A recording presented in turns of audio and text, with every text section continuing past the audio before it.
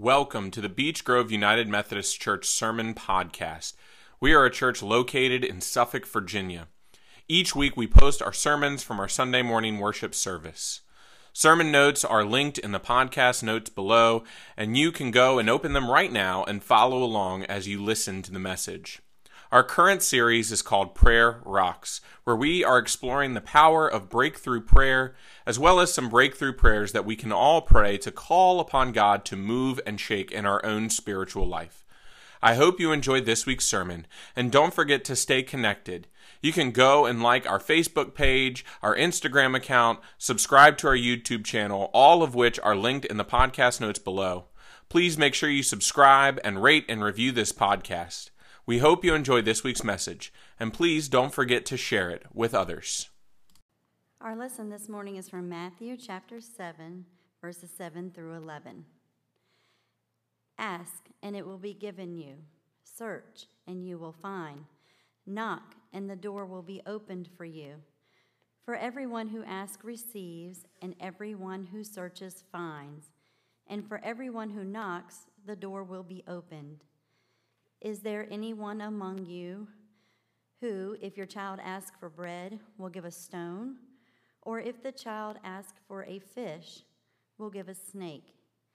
If you then, who are evil, know how to give good gifts to your children, how much more will your Father in heaven give good things to those who ask him? This is the word of God for the children of God.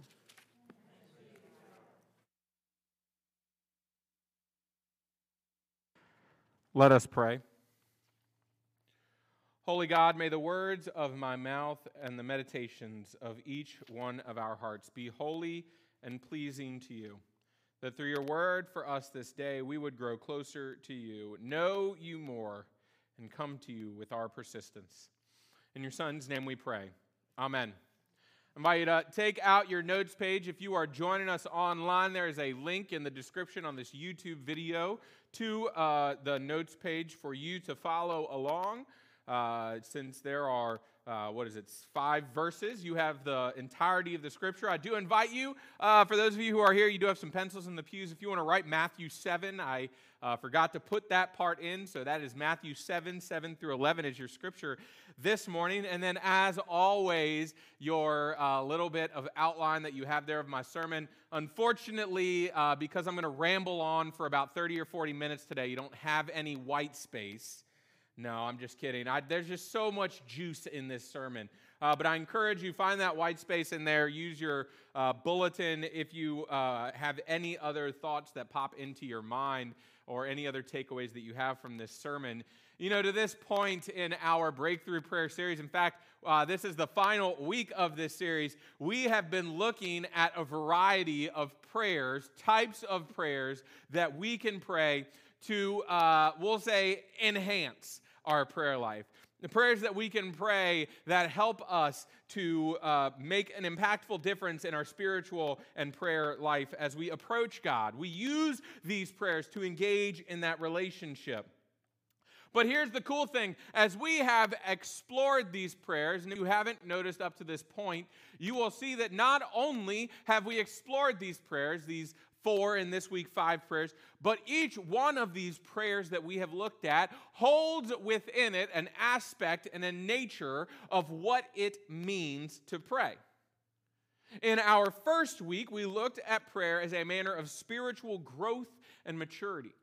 And we found not only a prayer for spiritual growth and maturity, but we found that in prayer in general should be a way to encounter God on our road towards sanctification or Christian perfection. In the second week, we looked at breakthrough prayer as a prayer. We looked at the breakthrough prayer of comfort. And in that, we explored the nature in which prayer in general is seen as an act of comforting, in which we sit in the presence of God, not only praying a prayer of comfort, but being comforted by the very nature of prayer. In the third week, we explored the prayer of illumination, prayer of lighting around us, and in so doing, reminded ourselves the role that prayer plays in enlightening our own spiritual journeys as we go along God's path. And last week, we looked at the prayer of holy surrender And we saw that not only can we pray this prayer of holy surrender, but the very act of prayer itself is an act of surrender.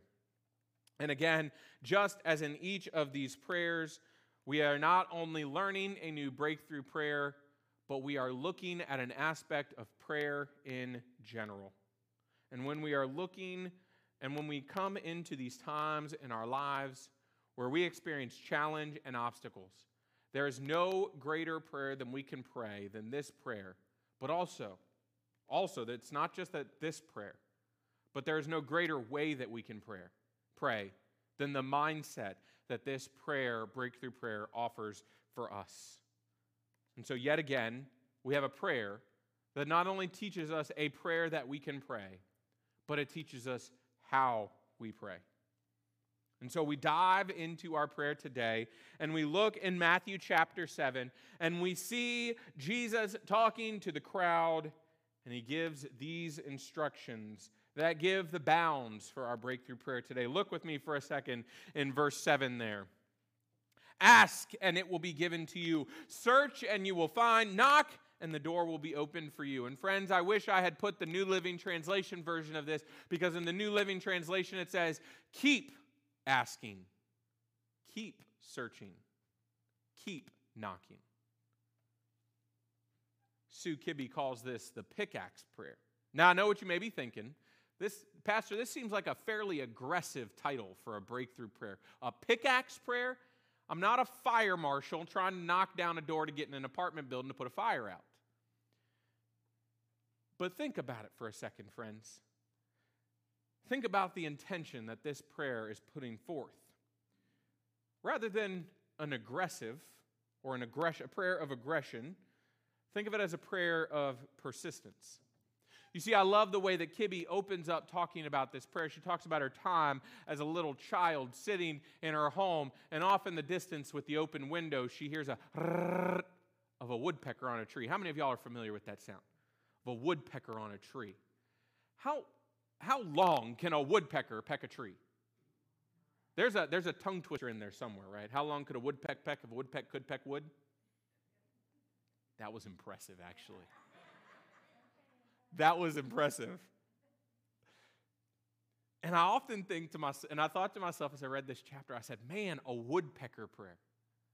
A woodpecker prayer, a prayer that never ceases, a prayer that never stops, a prayer that comes with the same persistence and tenacity that a woodpecker goes after a piece of bark, a prayer that in the midst of what may feel like challenges and obstacles, we continue to pray.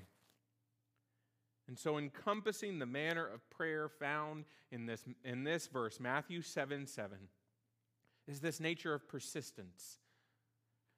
This nature of continually praying. And in fact, when Kibbe talks about this prayer, she says it is a go-to prayer of choice when facing a particular challenge, a decision, or situation that has no obvious, immediate solution to apply or path to take. Right? I mean, this feels like a place that we are a lot. Amen? I mean, there are a lot of times where I feel challenged. There are a lot of times when I feel there are obstacles in front of me. And as we can hopefully see, as we begin to unpack and look at this manner of prayer, it speaks to that persistence and tenacity. And this is a prayer that is modeled after that never give up attitude that we are called to have as Christians. It is a prayer of never giving up. And therefore, in the same respect, a reliance that in the midst of God's calling, in the midst of God's purpose, we know that God will lead and guide us, that God will show us, that God will step in front of us. Friends, that God will answer questions, that God will help us find, that God will open doors for us. And when there is resistance, we pray. When we meet challenges, we pray. When we have questions, we pray. This is what it means to pray this breakthrough prayer. But here, again, it is important to note the manner and relation of our discussion last week. Because I think for many of us, it could be very easy for us to begin to pray, ask, seek, knock. It could be very easy for us to pray this pickaxe prayer, and yet, are we praying it in a manner in which we have already surrendered to God, or do we continually ask for things that we want, right? How many of us pray to win the lottery? Just me? Okay. All right, well, good to know. You're going to have a very rich pastor one day. No, I'm just kidding. I don't play the lottery. And it's not, that much money would be nice, but really it also causes problems. But really, how much do we might come at a breakthrough prayer like this with our own ambitions in mind? How often when we ask for something, are we asking for something that we may want rather than what God wants? And so we are reminded, even in the midst of this breakthrough prayer, one that is of tenacity and persistence, that there is still a nature of surrender. We are reminded that in prayer, in breakthrough prayer especially, we are surrendering to God's plan, God's will, God's desire. And so we are encouraged in praying this pickaxe prayer to do so in times not when we have resistance from God. Right? We don't pray this prayer when there is resistance from God, because that can teach us a whole different lesson. But instead, resistance we experience as we seek to live out God's desires for us. As we seek to live out God's desires for us. Think about it for a moment. When you have felt that God had called you to do something, truly called you to do something, it was right there in front of you. And yet in the midst of all that you saw were obstacles and closed doors. Does that mean that God did not call you to do that said thing? In lighting the way, and now all of a sudden it feels like you are just standing still? Calling into question the very call that God has given to you. And to be clear, there is a role of discernment that this prayer can play, because the door that God may open for you may go down a different path. And yet, in the midst of this prayer, is seeking for God's answers to be made known. Reiterating this understanding of surrender, and that praying this breakthrough prayer may open the floodgates for what God is calling us to do. I think about my first few years in ministry, and I think about what they were like, because friends, I had this great and this magnificent plan of how ministry would go. I had it all planned out. I had a 5-year plan of what my first handful of years of ministry looked like. I was going to become an associate pastor for a few years while I navigated the ordination process of the United Methodist Church. And then I would go off and proudly and greatly serve a church on my own after I had had some time to learn at the hands and feet of a mentor and those who were smarter than I was. I had it all planned out. And y'all know what happens with our own plans, right? And that plan lasted about 36 hours.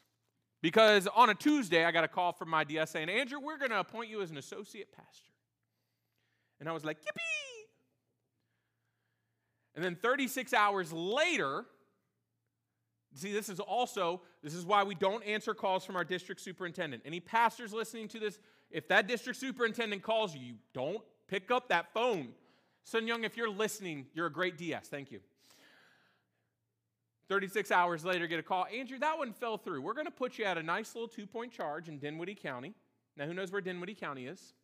I did after I got appointed there. And friends, I felt like I was being thrown into the fire. Now, there was no questioning that I was called to be a pastor. And yet, each and every day felt like a new obstacle. I was learning things. And yes, I had mentors and I had colleagues who were around me who surrounded me with prayer and guidance, but I wanted that mentor who was right there, whose office was like right down the hall from mine, so I could go there. Not that my church was 3 miles from where my office was, or 6 miles in the other direction. And I just wish I had the knowledge of this prayer. Now, I'm not saying I didn't pray prayers like this, but the knowledge of this prayer. To sit there in that contemplative and meditative state and to ask and to seek and to find that in the face of spiritual adversity, letting those words go to God. Lord, I know you have called me to this place. And yet, Lord, open the doors for me, that I may do the work that you are calling me to do here. And again, when we are fully sold into this understanding of breakthrough prayer, when we make them a part of our prayer ritual, amazing and groundbreaking things happen. Because when we ask and we seek and we knock, friends, God will open the doors for us. It's the cool thing about this breakthrough prayer. It's the cool thing about breakthrough prayer in general. Is it works on so many different levels. One, when we pray these breakthrough prayers, it changes our own mindset. We become more attuned to where God is calling us.